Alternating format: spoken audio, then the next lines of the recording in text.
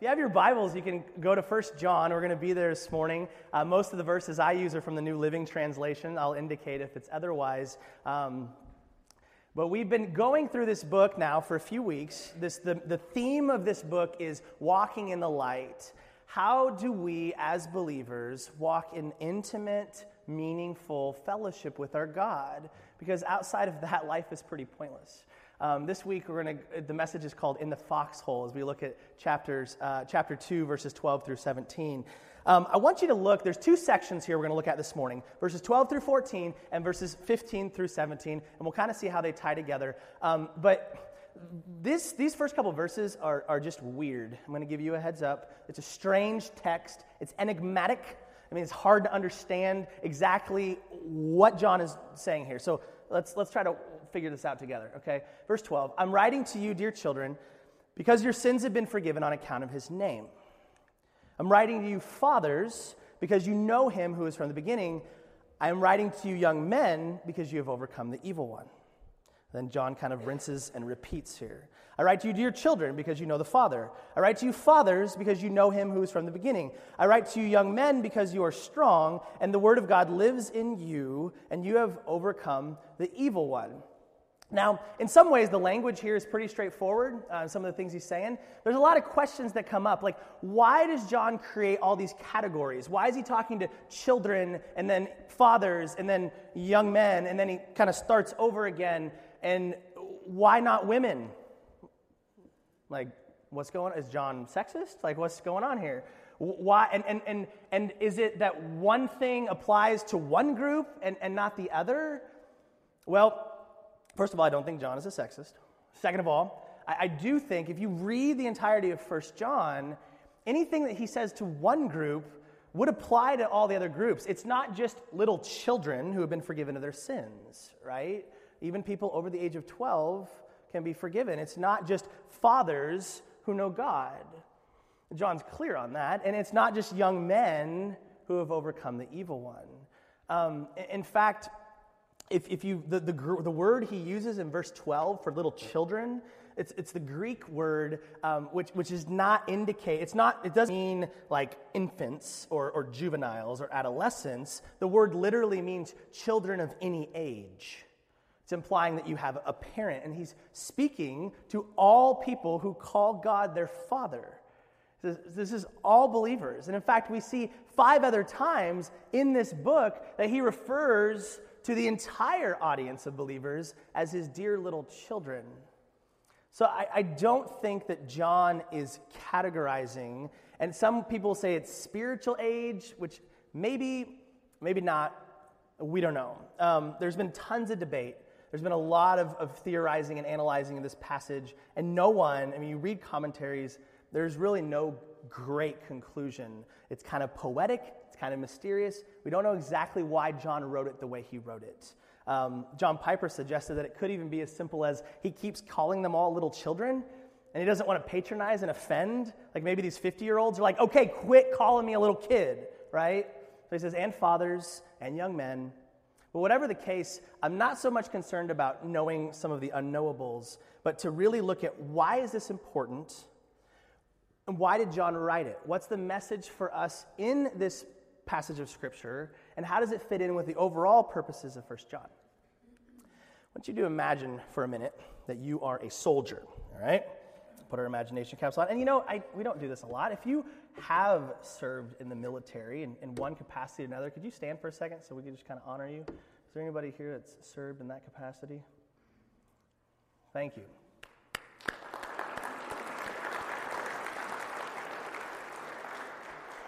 We are very grateful for your bravery, for your sacrifice for our country.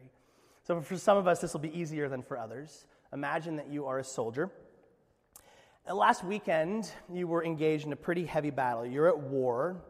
And last weekend, your battalion was just getting slaughtered. You were outnumbered. There didn't seem to be any sign of victory. And instead of fighting valiantly, you ran like a coward. You went AWOL, abandoning your friends, your fellow soldiers, and your comrades.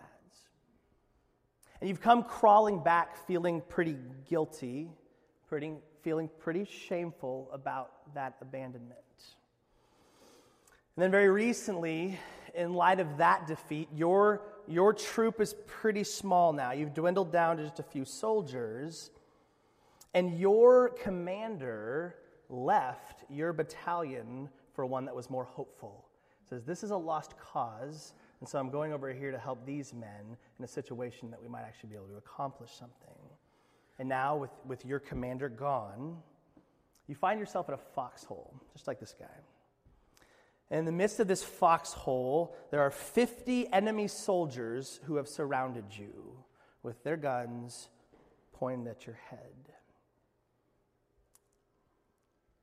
Now, in this scenario, is there any strength or courage to fight? All you would probably feel like doing in that moment is taking your own gun and ending the situation quicker and less painfully. See, without the hope of winning, there is no motivation to fight. Without the hope of victory, there is no motivation to fight. And many times, we find ourselves in this situation in our lives where it seems like there is no hope. So why fight? You remember the purposes of John's letter. If you were here when we talked about the introduction, he's pretty clear. He says, I write to you so that your joy will be full. I write to you so that you will know, that you will have assurance that you have eternal life. And at the beginning of chapter 2 here, we're halfway through this, at the beginning of chapter 2, he said, my dear children, there it is again, my dear children, I'm writing this to you so that you will not sin. Or one of the purposes here says we walk in the light. It's a walk in holiness. It's walking like Jesus walks, walking with Jesus in the light, in holiness. And then at the end of the chapter, fast forward, we haven't been here yet, it says, I'm writing these things to you to warn you about those who want to lead you astray. John says, listen, you're engaged in a battle. I don't want you to fall into sin's trappings. I don't want you to be overcome and defeated by this world. And I don't want you to be led astray by the enemy, by those false teachers. I want you to stand and I want you to fight. But what happens in your life when you feel the guilt of a deep, dark sin? I know. When you've betrayed somebody, when you've done something that you don't want anyone else to know about, but you feel the guilt of it. You've abandoned someone you love. What about when you feel like God has abandoned you? Maybe you have a loved one who's sick or is hurting, or there's someone who's screaming out and saying, God, I need you to show me yourself. And God doesn't show up. And God doesn't heal. And God doesn't fix the problem, and it feels like God is not there. And what happens when you feel like the temptation is just too great, that the sin is too big, when the enemy has surrounded you and is pointing the guns at your head and there is no hope? When there's no hope, there is no motivation to fight. And what John says here in verse 14, in these three little verses, he gives us the weapons that are necessary to give us hope and to find victory. And you know what that weapon, that primary weapon that he gives us is in verse 14. He says, God's word lives in your hearts. And you have won your battle with the evil one. Brothers and sisters, our battle is not against another country. It's not against men, other soldiers. It's not against flesh and blood, Paul tells us. This battle that we're engaged in is lies versus truth. The only weapon the enemy has is to tell you lies and hope that you will believe it. The weapon God gives us is his sure word, his truth. And we need to be reminded, and what John does with his dear children, with his fathers, with his young men, in this passage, he says, remember who you are And in that, you're going to find hope. So think of it this way. When Satan tempts you to despair, and he tells you of the guilt within, you know the song, when Satan points at your sins and says, you're not good enough, you should be ashamed of yourself. You can't engage with people. Are you kidding me? How much guilt you have in your life? John screams to that person. He says, dear children, your sins have been forgiven. Your sins, no matter how great they are, they have been removed as far as the east is from the west for those who believe in Jesus. That he came and he wiped the slate clean, and in him there is now no condemnation. You're forgiven. And when we feel like God has abandoned us, when we feel like he's not there, he says, fathers, you know him. And the word here is an intimate knowledge of, an experiential relationship with the King of Kings. He says, you know him as daddy, and you know him to be faithful. You know that he will not leave you nor forsake you. You know him. And then finally, for those who feel like sin is too big, there's no way that they can beat that temptation in their lives, he says, young men, you've already won. You've already won. The battle is over. When Jesus rose from the dead, he defeated sin and death once and for all. There is no temptation that is bigger than God's grace. There's nothing in this known universe that's more powerful than him. And it's up to us in the foxhole to either believe the lies of the enemy around us or to believe the truth of who stands with us and stands in us. John knows that we can never overcome sin, and his purpose here is that he writes that you won't sin, that you won't be led astray. He knows we can never avoid sin if we feel like our sins are not forgiven, if we feel like God is not there, and if we feel like Satan has won. So he hands his dear listeners, and he hands us today the truth. And Jesus says, the truth will set you free. He says, well, then why does John repeat himself here? Why does he have to say that? I mean, he basically, not verbatim, but he basically just says the same things in 12 and 13 again in verse 14. Like, why go through it all again? Save some ink, John, and move on, right? Well, this has baffled scholars for thousands of years, and I definitely don't have a definitive take on this. But what I do know is this. When you want something to sink in, you say it twice. When you really want something to sink in, you might say it 3, 4, 5, 6 times. I remember when I was coaching basketball, we would go in. There was one situation where we went in to the end of the game. We're up by, I think it was 2 or 3 points, 30 seconds left. All we have to do is hold on to that basketball, and we win the game. So we huddle up in the timeout, and I say, my dear little children, don't shoot the ball, okay? Just hold on to the basketball and we win the game, all right? Everybody got it? Pretty clear instructions. Team on 3. Break. They go out there. Ball gets passed in bounds to a certain player. If you ever watched us, you know who it was. If you didn't, we're not going to gossip. He takes the ball. 2 seconds later, boom, shoots it. Other team gets the rebound, goes down, scores a basket, game is tied. And I'm just like eating Maalox, like, just like, why did you, next time we're in that situation and we huddle up, my dear little children, don't shoot it. Don't shoot it. Don't shoot it. Don't shoot it. Do not, if you have the ball, don't shoot the ball. Hold the ball, don't shoot. Do not. Over and over and over again, right? And God does the same thing here. John says, listen, sin is huge, and it's so easy to fall into this temptation and to walk in darkness. And he says, my dear little children, right here, look at me. You're forgiven. You're forgiven. You know him.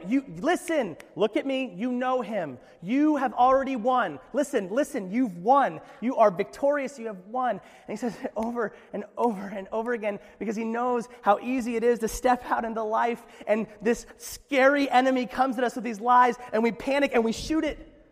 And we listen to the lies. And we allow, even though we're already victorious, we allow ourselves to be defeated by an enemy that's already been slain. There's an unknown, I don't know where the source of this came from, but it's a poem, and it says the following: "The prince of darkness grim, we tremble not for him. His rage we can endure, for lo, his doom is sure. One little word will fell him." The enemy is there, and it's real, and those lies can penetrate. But John says, listen, you're forgiven. You have an intimate relationship with the Father, and you are more than conquerors, Romans 8 says. And with that one little word of truth, we can decimate the enemy. And it's from this truth in this foxhole that we can obey the next commandment that John gives us in the second section of verses. Verses 15 through 17, John says at the beginning of it, he says, "Do not love this world. Do not love this world." Now, this is the only command given in this section, and so therefore it's probably the main point, the main thing that John is driving at. Do not love this world. And everything else that follows, he gives these three incentives to us as to why we would not want to follow this world. Okay? So in verse 15, the first incentive is that love for the world pushes out love for the Father. Love for the world pushes out love for the Father. Verse 15, he says this: "Do not love this world, nor the things it offers you. For when you love the world, you do not have the love of the Father in you." So he's pretty clear. He says, listen, if you love the world, you cannot love the Father. And then what is implied there is if you love the Father, you will not love the world. John says you have to make a choice. You can't play the game of limbo in between these two. Jesus said it in a different way in Matthew. He said, "No one can serve two masters, for you will hate one and love the other. You will be devoted to one and despise the other. You cannot serve," in this case, "both God and money." He says, you must make a choice.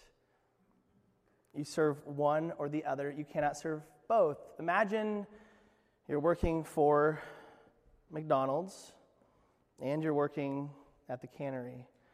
Right? Times are tough. and your boss at McDonald's says you need to be here at 8 a.m. to get ready to flip some burgers. And your boss at the cannery says you need to be here at 7:45 and you need to be ready to cut some fish up. Well, can you obey both?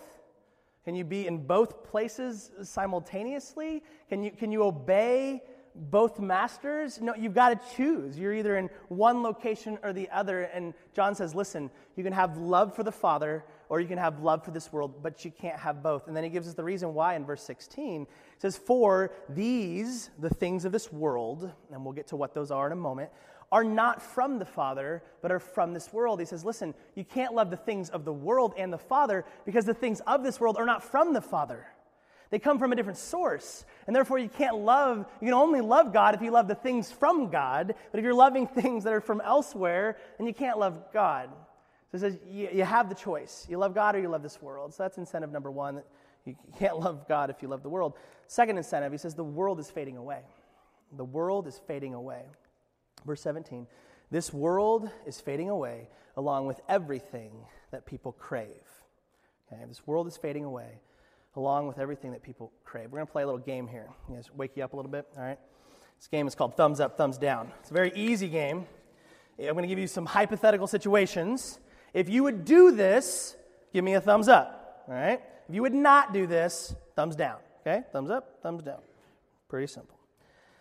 First hypothetical scenario. There's a company that is guaranteed to go out of business. It is going to be bankrupt at any moment. It's not going to last through the weekend. Would you buy stock in that company? Thumbs up or thumbs down? We have some financially savvy people in the building today. Hallelujah. Because you guys pay me. Yes, very good. You passed the test. Number 2, you come from the future. Okay? You go back in time. The Titanic is about to sail. right? This time, no lifeboats at all, okay? You're guaranteed to go down with the ship. You're going to sink. You're going to die, okay? Do you board that ship? Thumbs up. Thumbs up. Man. I want to see, where's Blair? That's the one I'm interested in. Okay, he's not here. He's probably on the Titanic. All right, very good, very good. All right, and the last one. You have your most valuable possessions in the whole world, okay? Nothing matters more to you than these things. And you're going to store them in a storage unit. But the guy that works there, he says, now I'm guaranteeing you that these possessions will be stolen, okay? If they're not stolen, we have really bad ventilation and everything's just going to rot. Like it's just going to you're not going to want to touch any of it after a few weeks, okay? Do you store your things here? Thumbs up or thumbs down? Okay. This is not a hard game, is it? Then why, every day, do we put our stock in this world? Why every day do we board this world's ship when we know it's going to sink? Why every day do we store our possessions in a temporary unit? When John says, listen, it's all going to burn. It's all going to fade away. And yet every day we put our trust into 401ks and insurance and airbags and seatbelts. Now, do not get me wrong. I don't want any kids going home today and say, Justin said we don't have to wear seatbelts anymore. No. What I'm saying is we put our ultimate security in these very temporary things.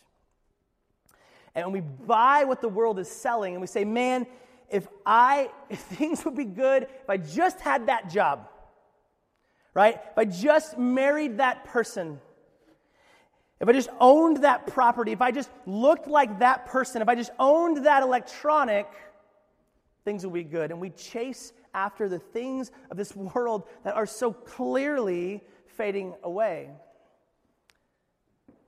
And John says, listen, it's all temporary. It's all temporary. It is a vapor that is here today and is gone tomorrow. Do not love the things of this world. And the scariest thing yet is not just that these things of the world are fading away, but so do the people who pursue them. Right? Jesus doesn't mince words in Matthew 16. He hauntingly says, if you try to hang on to your life, you will lose it. If you attempt to save your life through the world's system, you're going down with the ship. You're going out of business with the company, and you're going to rot with your possessions. That's what Jesus says. It's strong words. But there's an incentive that's a little bit more positive in the second half of verse 17. This last incentive is, if you love God, you'll live forever. If you love God, you'll live forever. Verse 17, but anyone who does what pleases God will live forever. It says if you love this world, you're fading away with this world, but if you love God, if you do what pleases God, you'll live forever. Now notice at the beginning, he said, if you love the Father versus loving the world, but now he changes his language. He doesn't say anyone who loves the Father will live forever. He says whoever does what pleases the Father lives forever. And you say, well, what's the difference? Why all of a sudden did he say do what pleases as opposed to love?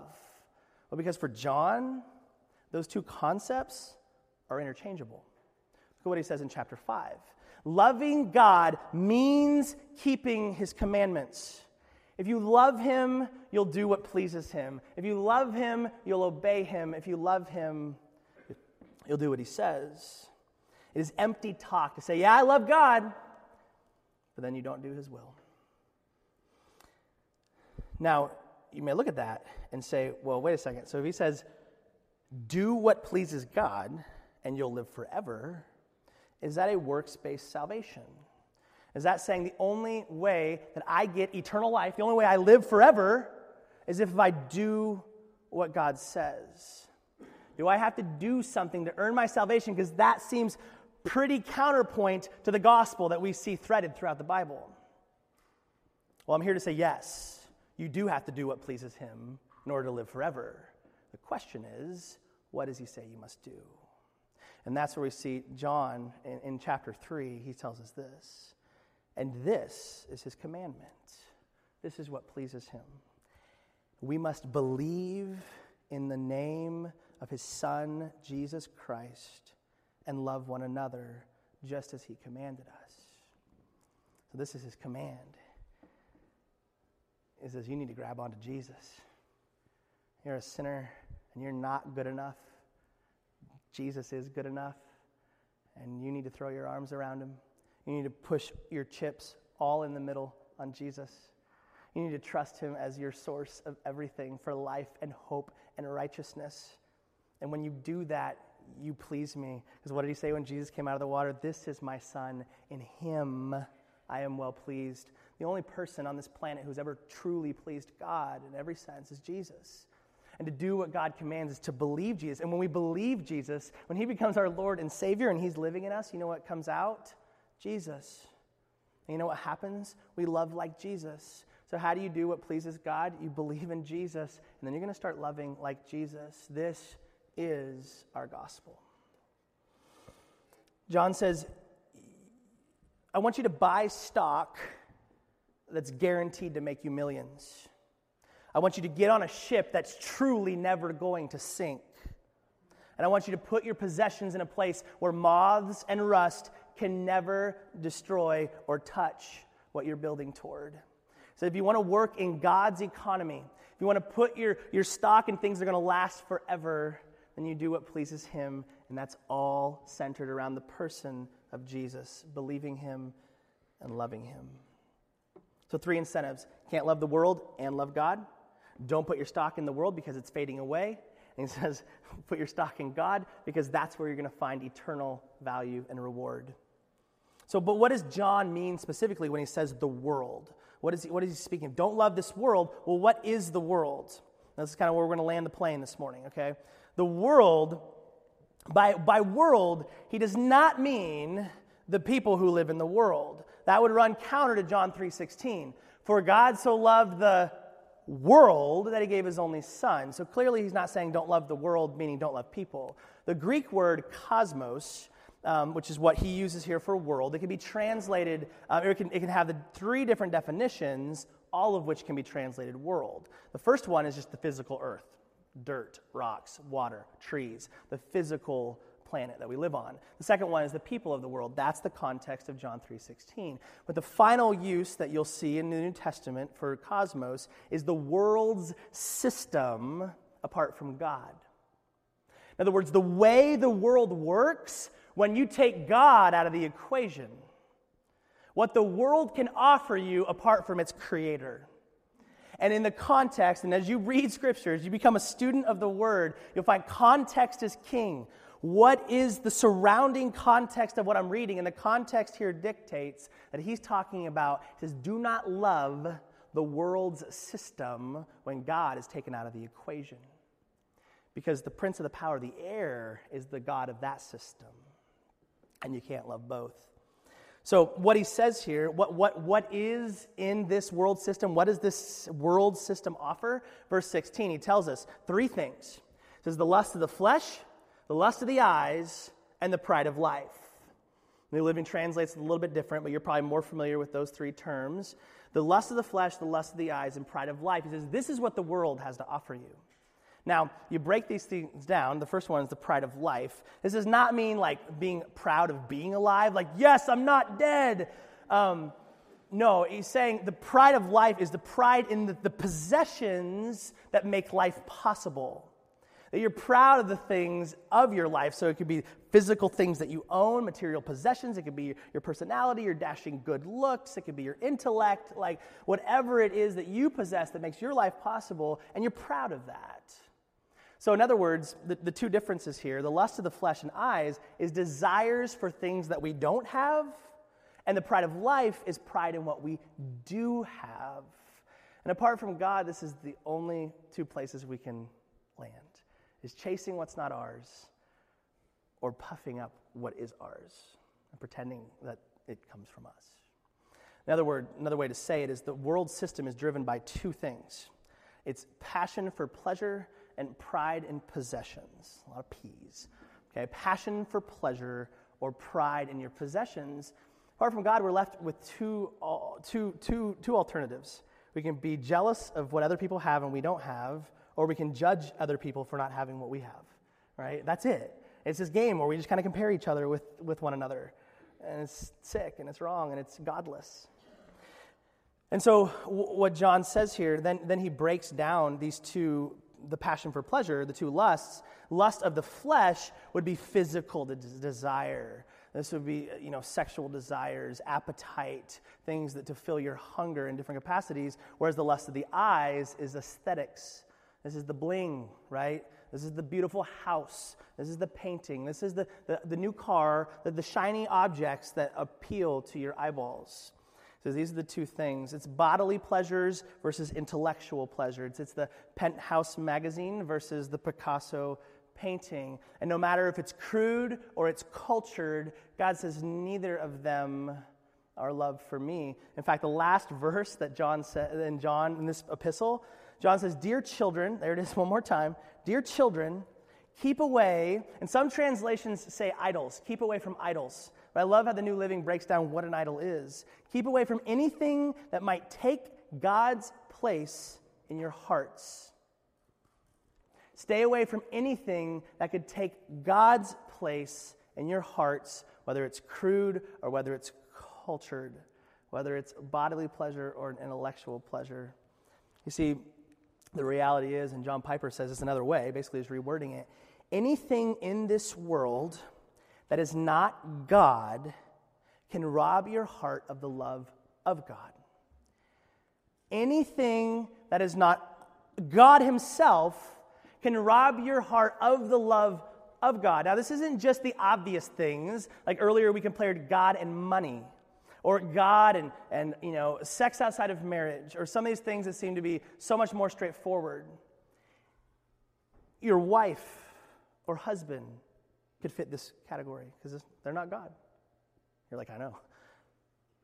Your children, the child in your womb or in your spouse's womb is not God and can replace in your heart your love for God.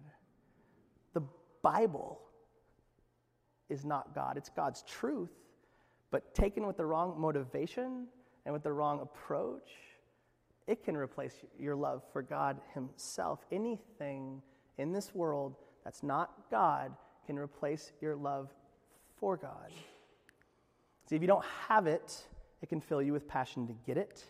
And if you get it, it can fill you with pride that you've got it. This is where it takes you. And the Scripture speaks out against these two things. I love what Paul says in 2 Corinthians about the pride of life. He says, "What do you have that God hasn't given you? And if everything you have is from God, why boast as though it were not a gift? Therefore, as the Scripture says, if you want to boast only about the Lord." He says, listen, everything that you own, your material possessions, your intellect, your good looks, everything that you have was a gift from God. If I give you $1 million and then you go around saying, look what I earned, say, man, I gave that to you, right? And there's nothing, he says, the only thing we can boast about is the Lord himself, because everything comes from him. And then to speak out against the lust of the eyes and the flesh, the psalmist says this, "Whom have I in heaven but you? I desire you more than anything on earth." Let us, brothers and sisters, desire nothing, possess nothing, pursue nothing but God himself. Now you might say, you're confused like this little guy. What do I do with my desires? So what do I do with my desires? Shouldn't I desire my spouse? Shouldn't I desire my children? Shouldn't I desire a good meal and a nap and some health and my work? Is it wrong to desire those things? Shouldn't I desire those things? My answer is no. No, you shouldn't, unless it is a desire for God. Unless your desire for your spouse is a desire in that relationship to love God and to know God, then it's idolatry.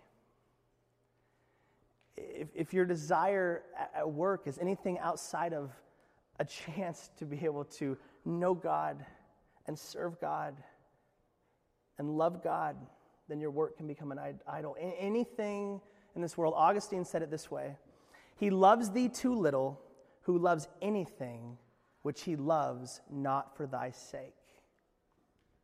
A lot of these and thys. He says anything you love that's not for God's sake, that is not ultimately a love for God, is falling short of the love of God.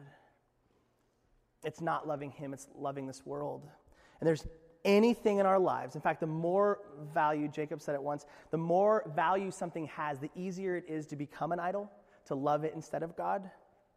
Anything in your life can become something you love for its sake and not God's sake. You confuse the means with the end, but here's the beautiful truth. If you love God first, that opens up the door to love everything else in its proper place. Now, every time you enter a room, it can become a temple of worship and love to God. Anytime you work, it can become work, a sacrifice of love unto God. Anytime you eat your food, it becomes a banquet table of love for God. God, thank you for this hamburger. It's amazing. And every relationship can become an opportunity to see God and know God. And all things are redeemed through Christ.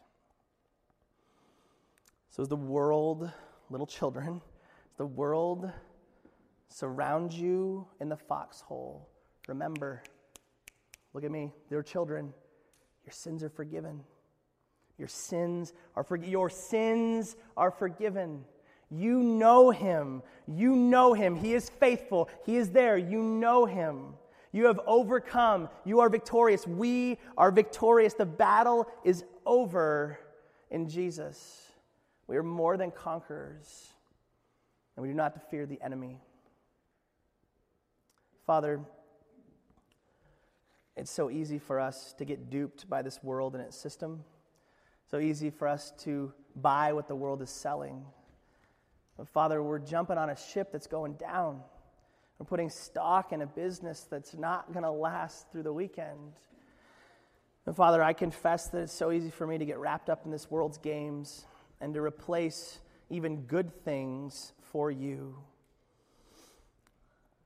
Father, we repent of that. That's what we said walking in the light is. As you show us those things, as you convict us of things in our lives that we love not for your sake but for their own sake, as you convict those things in my life and in the hearts of my brothers and sisters today, God, just pray that we would respond to your Holy Spirit, that we would confess those sins, that we call them out for what they are, so that we can continue to walk in the light with you. Father, there's nothing outside of you that will satisfy our hearts. And Father, there's many in this room today who feel like they're in the foxhole, who feel like that the temptations are too big, who feel like you're not there. We have this sense of guilt and shame in our lives that we've done something too big for you to forgive. Father, expose those lies. Remind us that we are forgiven. Remind us that we know you. And remind us that we have overcome. Father, we want to do what pleases you so that we'll live forever.